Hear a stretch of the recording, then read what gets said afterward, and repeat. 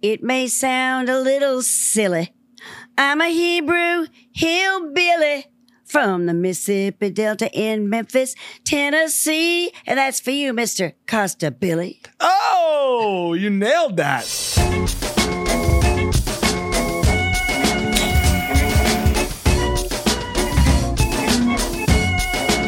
Yes, hello. Welcome back to the Pop-Up with Paul and Friends. Guys, you're my friends because you're here listening, you're watching, subscribing. Whatever you're doing to get to this show, I'm so grateful. Want to know why? I love people. I love talking to people. And when I meet people in the world, there's always that weird filter in my head where I go, that'd be a good guest. I like that person. And this person specifically, the second I met her, not only I knew she was going to be a good guest, I knew she was a unique flower, I think is the way I would describe her. A performer, a singer, a songwriter, all the things, but the title of who she is by far the most unique title I think I've ever met in show business. Ladies and gentlemen, put your hands together for the Hebrew hillbilly, Shelley Fisher. Thank you. Well, it may sound a little silly. I'm a Hebrew hillbilly from the Mississippi Delta in Memphis, Tennessee. And that's for you, Mr. Costa Billy. Oh, you nailed that. You sound great. Thank you so much. I mean it when I say, when I first was introduced to you, we were at an event and you just stick out. You're so uniquely you. Thank you. How did this all happen? Were you called the Hebrew hillbilly growing up and then you said, that's going to be my thing? That is a great question because, Paul, I was born and raised in the Mississippi Delta in Memphis, Tennessee, the home of the blues, birthplace of rock and roll, and the place where Elvis called home. Although he did live in Graceland, I knew Elvis because Elvis put our city on the map. When I was going to school in first grade, my first grade teacher, Nasty Miss Asty, actually called me a Hebrew hillbilly. Whoa. And that was the beginning of the end for me. Actually, I'm going to make sure to stay right there. As a woman, I just don't want to look too fat. You look great. Well, because you know what it is I've been thinking about going to Washington to get a presidential pardon for my turkey neck from Biden, but I'm afraid he's going to croak before I get my chance. Well, a lot of turkeys are going to croak this month too, sadly. You're right. So what I like about your title, because I think about this as a comedian too. When we're on stage, we poke fun at ourselves and we kind of embrace what things people would think of us. So you took something that was a slur, really, if we're being honest, back in the South. Correct. And you made it your show name. You made it how you brand yourself. That must be rewarding now, looking back. Well, it is very rewarding. Obviously, I'm concerned about the tone of the times. Actually, I had several other titles, but it turned out that my producer was a gal from Jamaica. And she said, have you thought about any titles? And I thought, well, blah, blah, blah, Shelvis and Elvis, blah, blah, blah, blah, blah. The one I liked the best was, I'm still hot. It comes in flashes now. And then I said, the Hebrew hillbilly. And she said, well, that's it. You just nailed it. And that's the name of your show. So that's what I've been performing this show for quite a few years under the very same name, the Hebrew hillbilly. And obviously, I hope people like it. Because it's my journey, but it's not that different in a certain way. Everybody has a journey, right. And this is mine. That's amazing. So tell me about the show. I know you've been doing it for many years. Tell me about the track list. You write all your own songs, right? I actually do. Thank you these are great questions.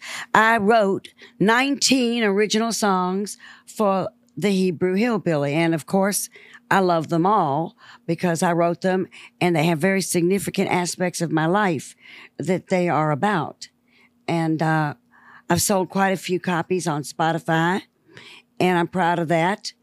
And what else you want to know? I want to know how your family ended up in Memphis because I'm from New York, New Jersey. That's a more common place, I feel like, if you're coming from another country back in the day to immigrate to. So how did your family end up in the South? You ask great questions. Really? I'm just interested. I'm not really prepared. I'm just interested. Well, that's okay. Well, how it happened is my father, his name was Max. He and his mother escaped from Russia. They actually slept in foxholes and had to give away almost all their rubles to the guards to not kill them. Somehow they got to the boat in the worst possible class, and they made it across the ocean to New York City. And when they got to New York City, the Statue of Liberty said, hey, Jew boy, Go down south where those nice Southern people gonna welcome you with a real big shalom, y'all. And our family been down there ever since. Whoa. For real. That is wild. It's so interesting to me thinking of how families kind of plant roots in America like that. That's true. That's true. People did come over. What era is your father? Are we talking years wise? And I don't want to know your age. I want to know your dad's age. You do want to know my age, and but now that you mention my age, that's fine because I don't say my age out loud because it will always be a lie. But I invite you to ask me, say, Shelley, what's your sign? Wait, what is your sign? Oh, thank you for asking me. Paul, my sign is somewhere between stop and dollar. If the dollar's big, I'm going to stop. That's it. You know what's funny about you? You said you did stand-up once. You are a comedian as much as you are a musician. You great. Well, I love you anyway. But here's the thing. I have some funny aspects to my scenario. However, I have not really perfected the craft of stand-up.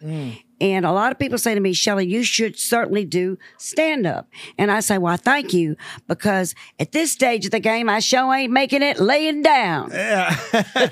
I feel like your two moms are Joan Rivers and Dolly Parton. Like, that's your mothers. That's perfect. Right? Yeah. That's like literally your essence. And that's that a is compliment. Perfect. That's a compliment to me. I appreciate that. And I would say they are both people that I do admire. Yeah.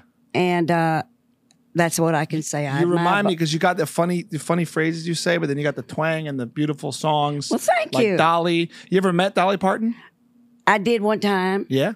And actually, we have quite a resemblance in common.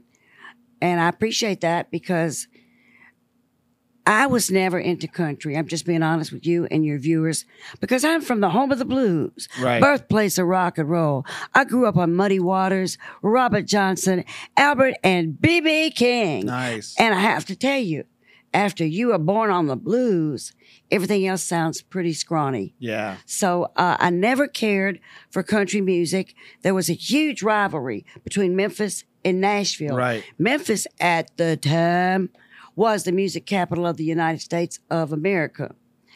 And some of that has changed, like we're the United States of something. Mm-hmm. And I always admired Dolly Parton, and people always say, you look like Dolly Parton. Well, I'm just flattered. Yeah. I like what you're saying about the blues, though. You know, the blues are I come from music as well. I'm a drummer. I do this stuff too, but I've started in music. So I study the history, and I know that blues is the kind of backbone of all pop music. So Everything. It's so much better than country. I mean, you're being nice. I never liked country. I've interviewed country stars. No offense. Country's in like the easy music. It's kind of like the cheaper. They nice. They're fine. They're nice people. But blues, I get what you're saying about the blues. The blues is the root of all pop. You're right. What's the one blues song? I like asking this question to musicians that you could listen to forever and it would never get old. Well, I love to sing. Thank you. You ask great questions.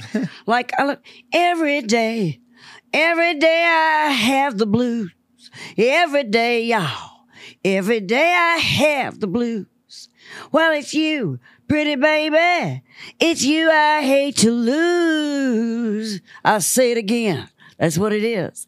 I always love to sing Every Day I Have the Blues because when I was really little, which was a while back, I used to have the opportunity to go up and down Beale Street, the actual home of the blues. Mm-hmm. And at that point, many blues bands set up on the street. So I would be having a ball, bopping back and forth to the blues. And these guys were always very friendly. Darling, you want to sing one? And Every Day I Have the Blues was easy to sing. So I learned to sing it, and I love it. I also really like the song, You Been Stepping Out. Now someone else is stepping in, and I'm going to get you for that. I added that part, but by Z.Z. Hill. Okay. I love that. Who's the first one by? Who's that? Just like old classic I think standard? Joe Williams. Joe Williams, okay. Actually had the biggest hit on that. And, of course, I love B.B. King, although I really don't sing too many of his songs. Thriller's Gone could never be sung by anyone other than B.B. King. There's something about the blues. You could tell you're born into it, the way you sing, the way your soul sounds. I think you can't fake that. You're a product of being around it, right? Well, it's everywhere. It's like when I was a little bitty girl, the blues came on the radio because, as you just mentioned so articulately, the blues, in my opinion, is the foundation of all American music. Mm-hmm. You cannot have no country music without the blues. You can't have rhythm and blues without the blues. You can't have rock and roll, and Elvis knew that, without the blues. So it's my first music. It's indigenous to me. I think it's got the heart and soul of America. I love it. I like thinking about how pop music transformed like in the 60s too. You know, the Beatles were listening to the blues in the UK. They were listening to American blues artists, American rhythm and blues, and that inspired what ended up changing pop music with that group. Thank you. Like, you are knowledgeable. They all came to Memphis. Yeah. Because, and you could, well, my favorite hotel in Memphis, Tennessee is called the Peabody, and it's the South Grandest Hotel. All the big stars stayed at the Peabody Hotel, so I got to go down there and watch we have ducks who come from the roof, which they call the Peabody Palace, and the ducks come down single file. There's 5 of them, and they walk on a red carpet into the fountain where they stay all day. So everybody in the Delta region comes to the Peabody lobby to see the ducks. I've always wanted to go there. You know, I've never been in Memphis. I always wanted to go. Well, I love to take you there because it's my hometown. Yeah. And I have a song that I open the show with called Rockin' in Memphis. And it's New York City never sleeps. But I need to hear that rebel beat. Everybody moving too fast. Got to slow down and make it last. Muddy Mississippi calls my name because in my heart, Paul, I'm just a Southern dame. Only place for me, Memphis, Tennessee. Thank y'all. Wow, you're so amazing. I get chills listening to you. It's so sweet. I appreciate that. I really appreciate you saying that. I love it. I love it. Thank you. Before Memphis was known for, I mean, Elvis made it famous, but it wasn't always known, like, you know, nationally for being the blues place until Elvis, right? Was he the guy who, or would you argue it's other people? The blues people would say W.C. Handy, who was actually, may I say, a great friend of my stepdaddy, who was the South's foremost orchestra leader. Oh, cool. So I was born into the music. I had really no choice. My mother was a singer and a songwriter and a comedian. Wow. In the day. So I have a bunch of DNA that says, get out there and wow the folks. Yeah. I do think that's kind of hereditary, though. It's not like, you know, genes or heart disease, but I do feel like it's hereditary. Like I was born into music and show business as well. What'd your parents do? My dad's a musician. My mom is not so much, but my dad was in the arts. And I just find when you grow up, or maybe when you grow up around it too, and it's normal to do, you're like, I could do that too. And you get a lot out of it, especially if your parents are doing it. Well, I knew I could sing or try to. Yeah. And I always could write songs. I wrote my first song that I can recall at age 12. Wow. And I thought it was not that bad, really, because, well, at this stage of my life, I'm trying to give myself compliments. Right. Because you know how we all say terrible things to ourselves. And I'm pretty outspoken, so I might say that to somebody else, but you try to temper your commentary to other people. So, you suck. But how often we say to ourselves, you suck, you this, you that. I try not to say that because it's negative. Yeah. The voices in our head sometimes are the hardest to deal with. Oh, they're terrible. Yeah. I have to say that you did your best and that was the greatest you could do today. That was great. Yeah. Especially when you're a performer. I find that as a comedian, because I'm newer to comedy, there's an insecurity sometimes where I'm like, oh, I don't know who I am. Should I say this thing? It's like writing songs. I don't know if this is right. Well, it's good. Will people like it? You don't. And it's hard when you don't get instant validation or gratification. For us, it's laughs in the moment, right? But exactly. It's not always, it doesn't always track. It's a new world, social media. Does anybody care? Who, you know, you go through this cycle in your head sometimes. Well, they don't care till you make them care.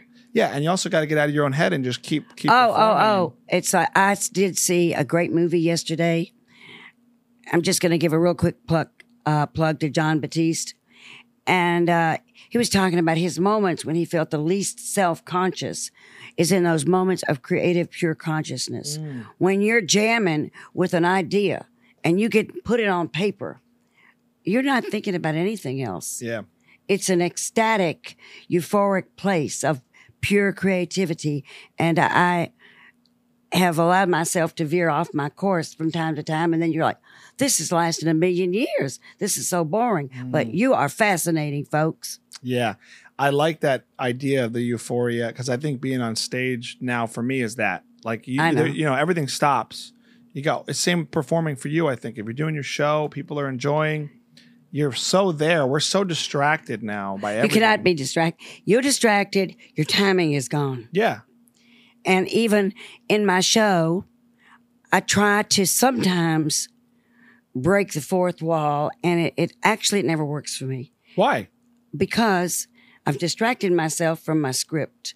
And when you're doing a 90-minute presentation, you need to have the rhythm of your show. Yes. Because I created those words so that they do have a rhythm. Yeah. And that I can move you, the viewer, the audience, to the next phase of my journey. Yeah. And if I'm like, or like, well, what's my next? You're screwed. Yeah. And that does happen because sometimes people will come in late. And just last week, I said, oh, I'm so glad to see you, blah, blah, blah, blah, blah. You just perked up the room. Well, then I could not remember what my next line was. Because your brain has a map.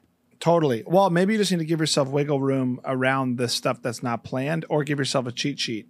Because I like the in-the-moment stuff. Yeah, I'm sure it's really great. I love it, but it can have a bad ending because I did it at the beginning of my show as well. I welcomed some people and I went, what's my next line in my mind?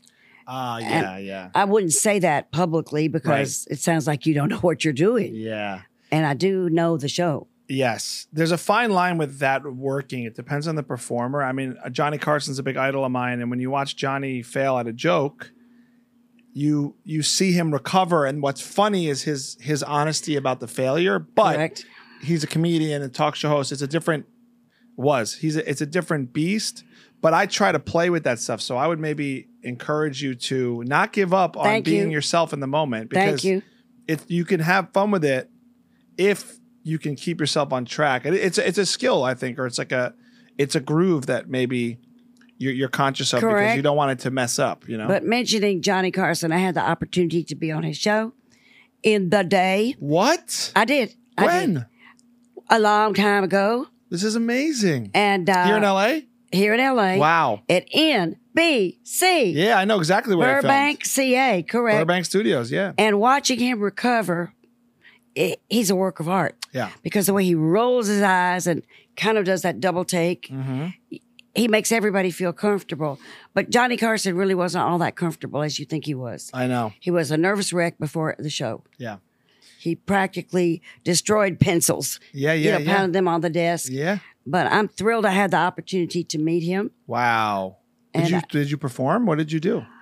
I just talked, but I almost he was so taken with me at the time that his producer called me. Actually, I went home to Memphis. His producer called me and said that Johnny Carson wanted me to be the new matinee lady.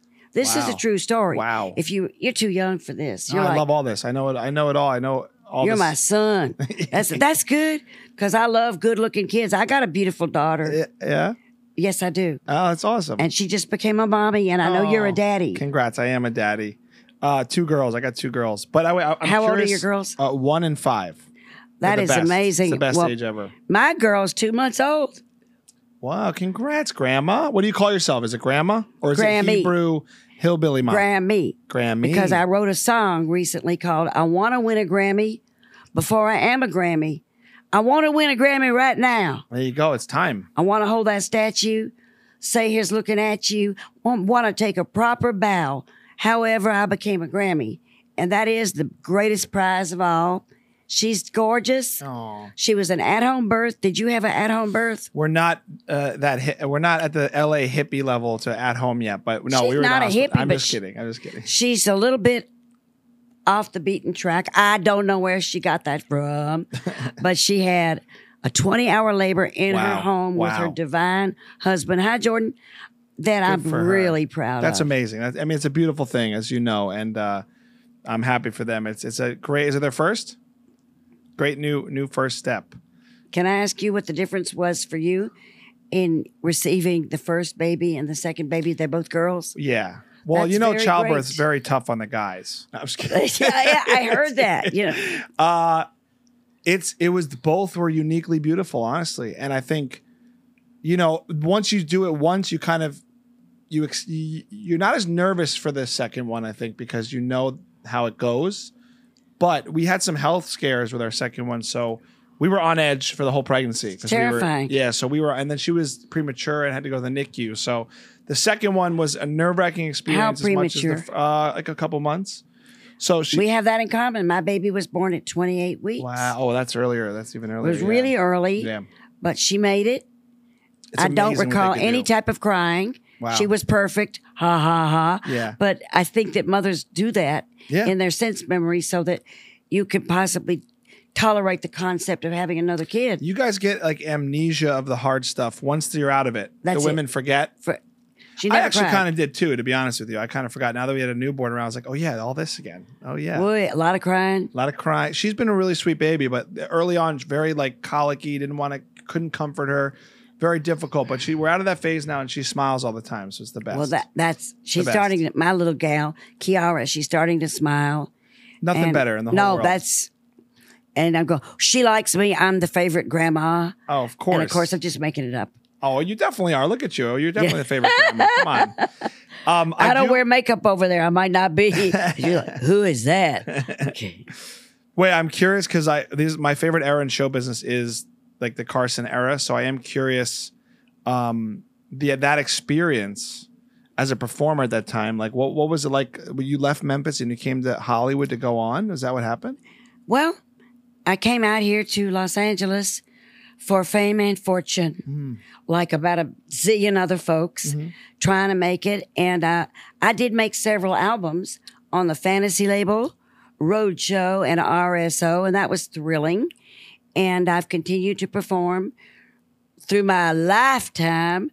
I love to touch people's hearts and entertain is the primary, for me, the primary goal of entertainment is to entertain. I'm not coming at you with a big social message. Right. But I think it's important to encourage people. Totally. Never to give up on their dreams. I love that. I love that message. Thank you.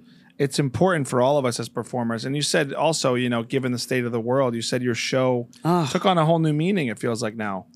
Well, it has taken on a meaning because my show, early on in the show, I discuss what it was like going to first grade and receiving that Hebrew hillbilly moniker. And then in fourth grade, I thought this boy was real cute and he sat behind me every day. It was a government class, ironically.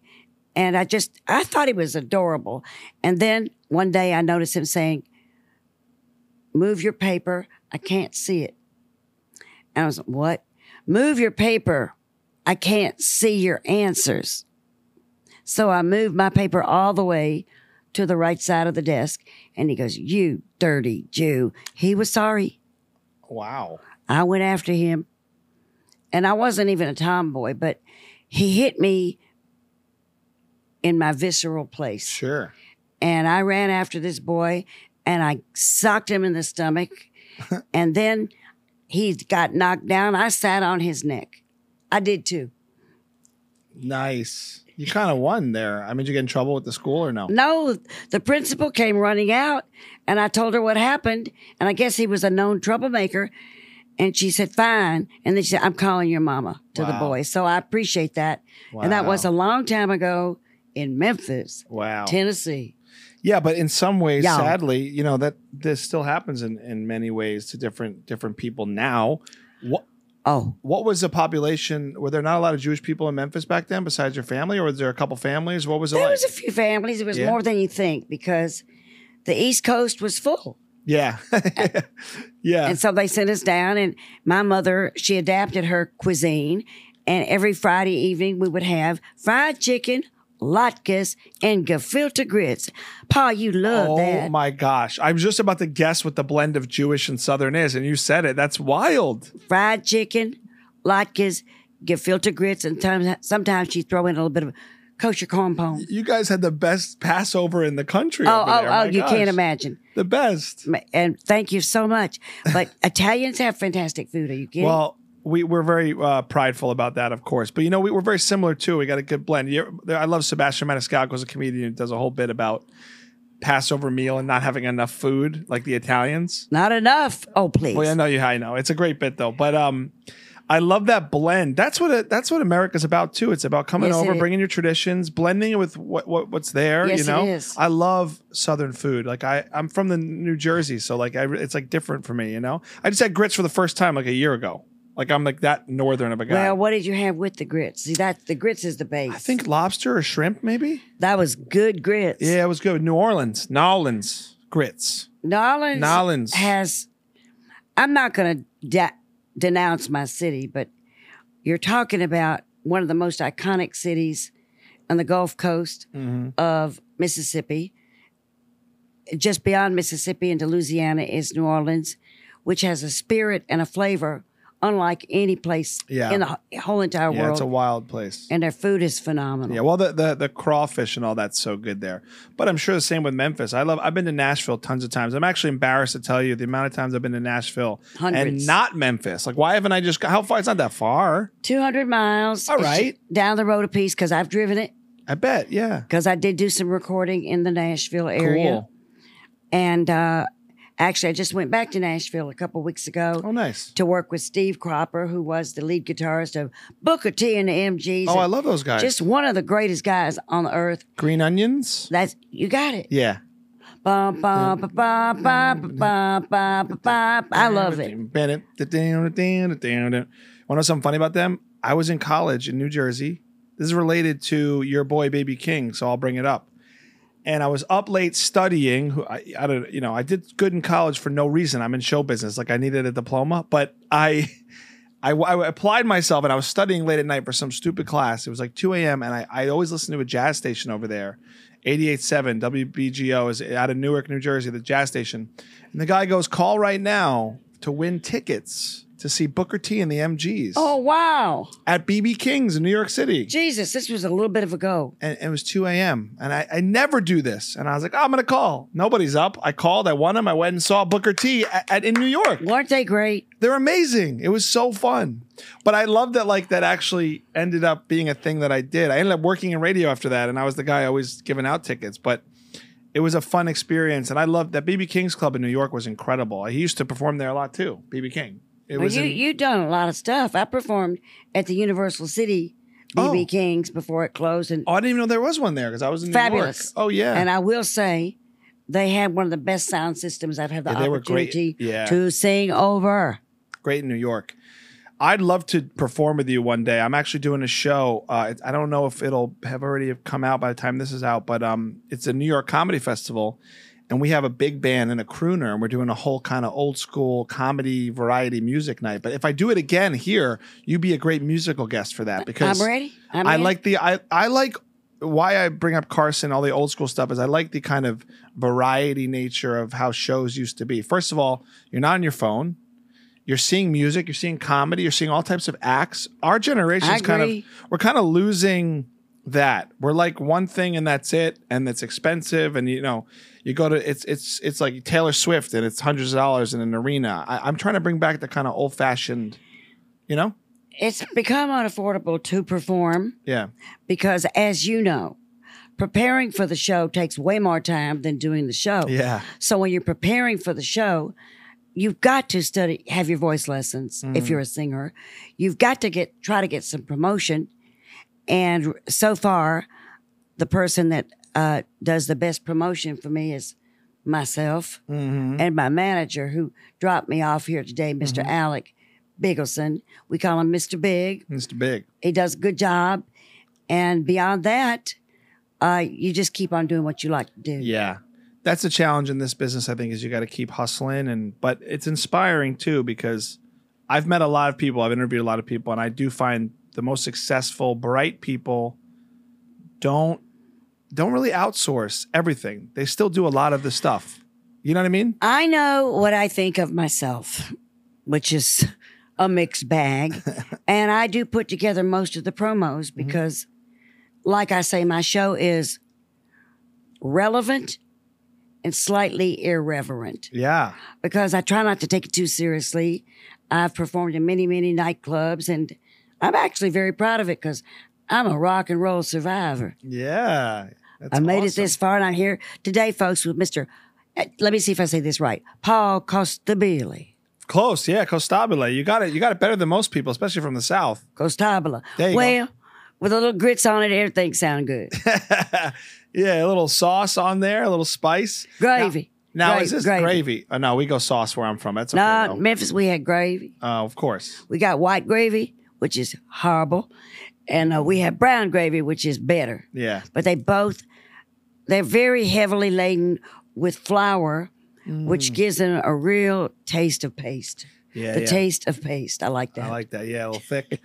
It ain't no Italian sauce. No. Well, people up north argue sauce and gravy. I've talked about it all the time. It's the red sauce that we grew up with. Some people say it's gravy because the Italians, when they came over, wanted to assimilate because we were getting treated bad, and so they started saying gravy to sound American. That's my theory on it. Can I tell you what I said when I met my daughter's father, who is Italian? I said, if you're not anti-Semitic, I'm not anti-pasta.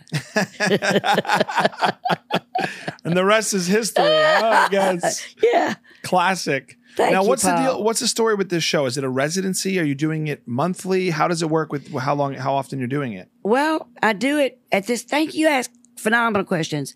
Kind of when I get the opportunity for the best gig. And sometimes I just do it because I have to perform. Mm-hmm. And I perform a lot here locally at the Santa Monica Playhouse. And now we're trying to put something together for January. Awesome. Because I do find that it's difficult to pull people away from their Christmas activities. Right. Yeah, that time of year. It's just never been good for me for a live performance. Sure. I could see you doing like a run too, like at a theater or something where you do it regularly for a few months. I'm sure. Yeah, I could see that. I've been doing this show here for 10 years. Well, then there you go. So I've done some runs in the Miami area in Fort Lauderdale at the Empire Stage. I've done several different runs here at Santa Monica Playhouse. I have performed coast to coast. Sure. And I've done a lot of shows. Where would you say, this is a hard thing to answer because a good crowd is all over the country, but is there somewhere you've felt the best performing your show? Would it be Memphis? Great question, but no, I have to tell you, Santa Monica has really been a good venue for me. Cool. It feels so familiar. I guess the people who come to the show are relaxed. Some people have come to see my show for 10 times and actually paid money each time, which is the telltale sign. True fans. And obviously, everybody loves to perform in New York because it's got a New York energy, but you got to really learn those people because they don't get all excited like other people do until the show is well underway. So they don't like me. They're the first people to jump up and give you a standing O. But they are analyzing your show, whereas West Coast audience, hey, we're here to have a good time. Yeah. New York, no, they analyze. What is she trying to say? I ain't trying to say nothing. Just enjoy yourself. Have fun, yeah. They think, well, she mean. No, I don't. Maybe I don't. Maybe I do. But the New Yorkers take it very seriously. That's interesting because in a way for comedy, it's a little similar. I started in New York, but you're giving me good advice for next week for my show because sometimes crowds don't get hot for a little bit, even here. No. But it's good for me to remember because I'm opening my own show next week. So I can't get too in my head if I'm not killing in the beginning. Because I do stuff all night. No, you can't. You can't do that anytime because what I do is if I feel there's a lull in the crowd, I just go, look, you're doing this for yourself.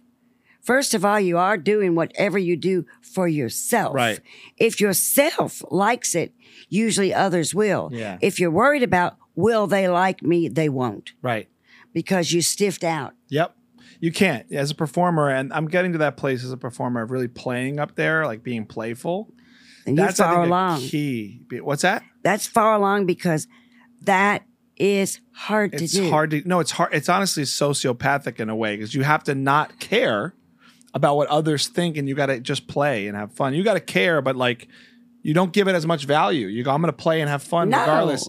And I've even had comedy shows where I've asked the audience, like, if they're really cold, I'll actually turn it on them. And I'd be like, what's your problem? But I'll play with it.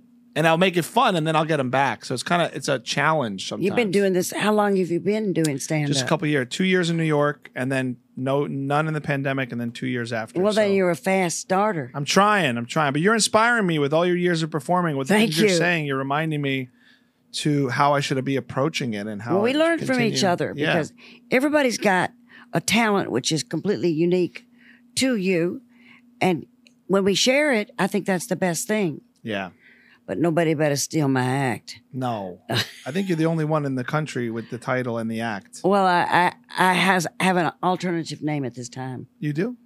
And it is based upon my closing song. And it is called I'm Still Hot. It comes in flashes now. And that's it. I love that. I like the Hebrew Hillbilly too, though. You got 2 good titles. Thank you. Thank you very much. You know? But we'll see what's going to happen. It's nice to divide it up sometimes. Yeah. I used to call this show Rockin' in Memphis, and it's an what's the word? Experience? Excerpted Excerpt? version of the okay. Hebrew Hillbilly. Got it. And interestingly enough, the Hebrew Hillbilly always gets the biggest audience.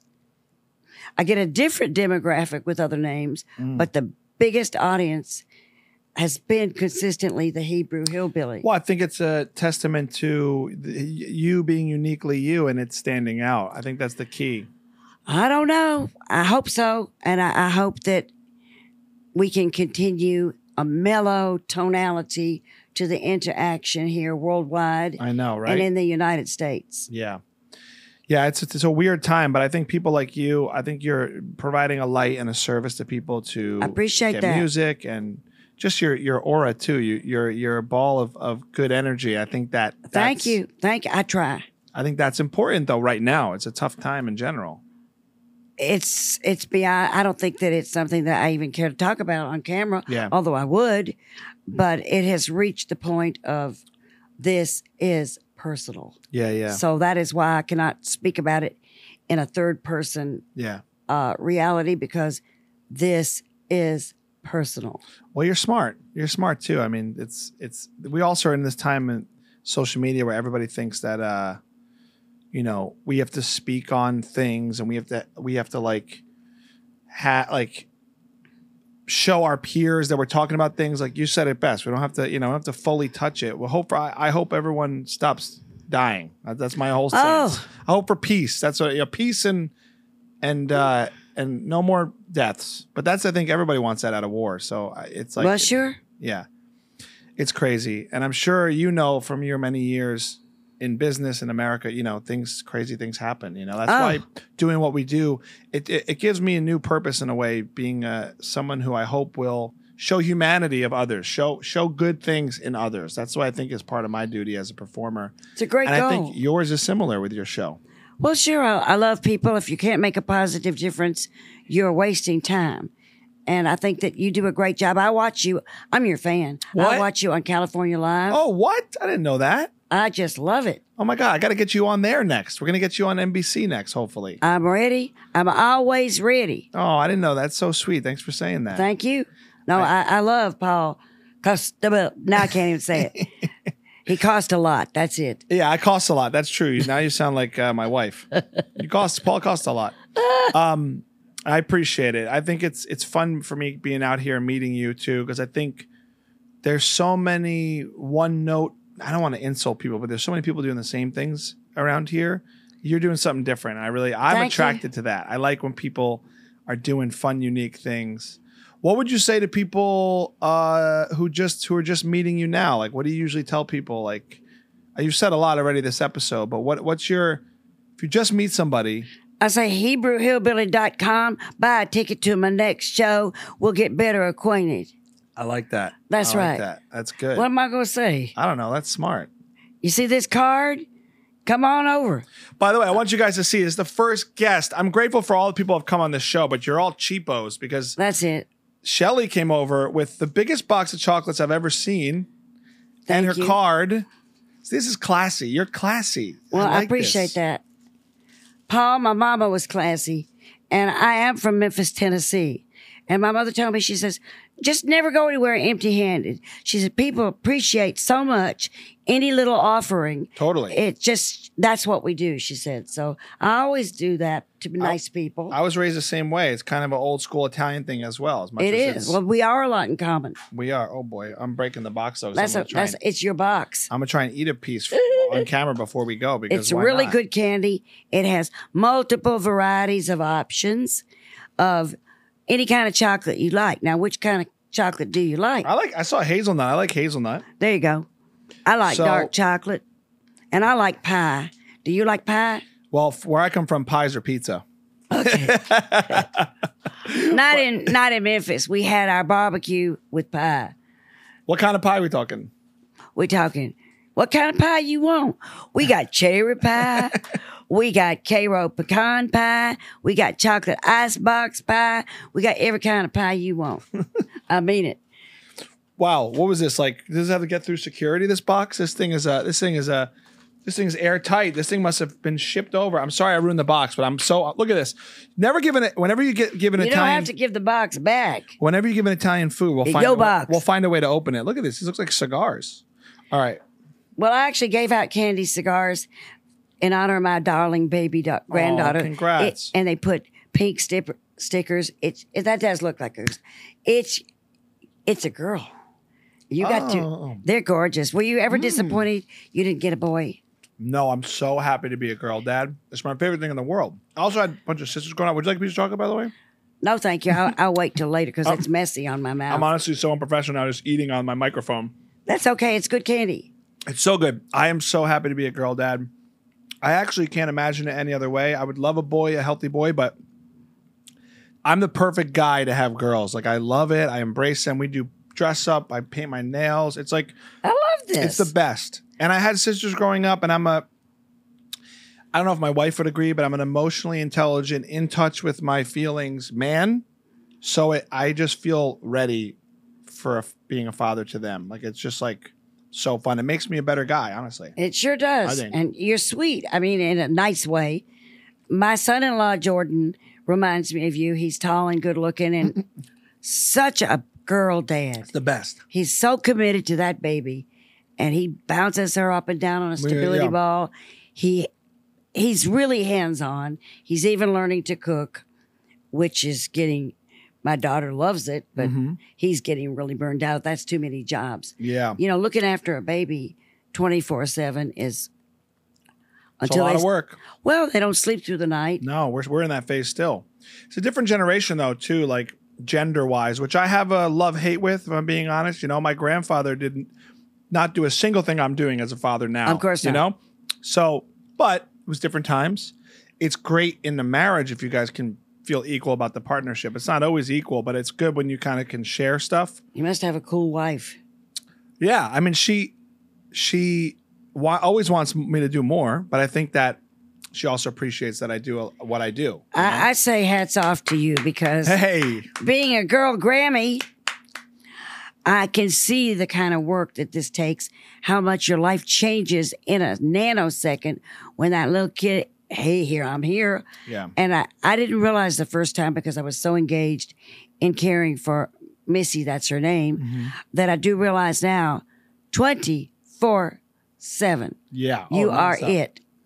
And that they are so 199% dependent upon you. Totally. And the love that you feed them is the way they project the rest of their life. So I say, bravo. We're trying, Shelley. Thank you. And We're the other trying. good daddies. We're trying out there.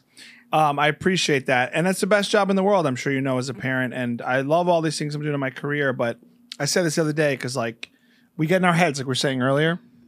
I was in my head one day. I felt insecure. I lost a job is what happened. I lost a job I was about to get. A lot of money, a lot of notoriety. And I went, oh, who am I? And this is it kind of defined me for that day, right?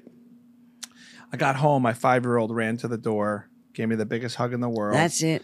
And I was like, what else really, you know? That's it's such a good perspective shift. It's like, when you live every day, it's a blessing. Yeah, it's a blessing. You see it's a gratitude you can find each day. And of course, we want goals and dreams, and I want those things. But if you zoom out and see the gratitude of the kids, it's really beautiful. They're the best. The best. And I see that in my son-in-law, and I'm thrilled. I love it. Before I let you go, what's this guy cooking over there? Because I cook a lot too. Now I want to know what your son-in-law cooks. Well, he's heavy into sweet potatoes, and that's a weird specific sweet potato diet. Well, it's pretty darn easy. He throws it in the oven, and it's good. And then he mashes it up a little bit, and he likes. They cook themselves some steak. Okay. And He's they a meat buy and potatoes type of guy. Farmer's market seasoning. All right. And so far, she says good. Good. She did not say great. Now He's they learning. watch this. You know what's funny? I never cooked till I was a dad. So it's like you kind of acquire the skill and then you get more domesticated. He's a jewel. A jewel? My son-in-law is a jewel. Oh, his name is awesome. Jordan. He is a spectacular, like I'm learning about you. You seem so multidimensional and focused. Number one, that's it. Your family. Those are your kids. That's your seed. How they turn out is how you treat them. Yeah. Largely. Yeah, and I want my kids to grow up kind of like how he's doing. I want them to have home cooked meals, sitting around the table, how we grew up back in the day. And that is a fear of mine in this generation is kind of families just like too busy, too distracted to have that sacred time together, you know? Well, there's a lot of good places you can Google recipes and delivery. I'm very good at that delivery. I love it. My favorite thing that I make for dinner is reservations. Well, you inspire me. I'm about to make gefilte fish grits and try the new. That's it. Gefilte grits. I'm going to try the new Jewish Southern hybrid I never even knew existed before I met you. So now you're going to go back to Italian because I'm sorry to say, and I don't want to put down my people. You can't beat it because in Memphis, fried chicken, barbecue, pie. The best. Now that's it. We are really high level in that area. After that, they trying to, think about it. Like somebody calls it, we serve gourmet food. What they're going to serve you. They don't really do gourmet food in Memphis, but they try. For some reason, they always start off with couscous. And I'll be like, what are you putting couscous in a Southern recipe for? And then they try to snazz it up with the only type of food they need to make down there is barbecue, fried chicken. Leave it alone. They got some good collard greens. They got some black-eyed peas. And if I get to know you and see you again on New Year's, that is something you have to have. I'm in. I would love that. Black-eyed peas and collard greens.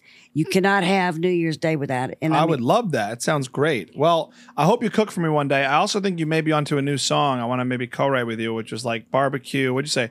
Barbecue, fried chicken, and don't do anything else. And gefilte grits.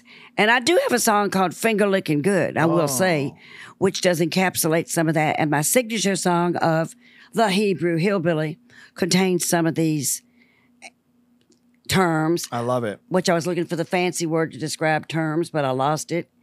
Phrases. I got a lot of phrases, affirmations, anagrams, whatever you got.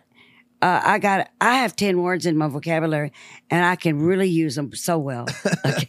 Listen, I love chatting with you. Before you go, I want everyone to make sure they follow you. I want to make sure I follow you, but where can everyone find you? You said your website. Is there social media as well? HebrewHillbilly.com Facebook, at Hebrew Hillbilly Instagram, and I'm on the other stuff, but I don't personally go on it too much. Yeah. So those are the main ones. HebrewHillbilly.com and at Hebrew Hillbilly. Awesome. Y'all can find me, I promise. I love it. And guys, make sure if you're in the area of California or check out her site, go see her live. You could tell from just this conversation how fun she is and how great her show is. So go see her. I'm going to come see you in January. You better. And we're also putting together a show for Nashville. Great. And New York right now. Amazing. Well, why not? I love it. You should. I love it too. I totally get it. And I'm going to crash a show with you sometime and hope that I could do something fun with you. I would love to perform with you. You're fun. You're fun. You're smart and you're fun. Aw. And you're my favorite age. Younger. You know what? Can you take us out with a song? What? I don't know. Can you close us out with another jingle? I don't know if I can do that right now. What could I do? I need a suggestion. One of your songs. I'm still hot.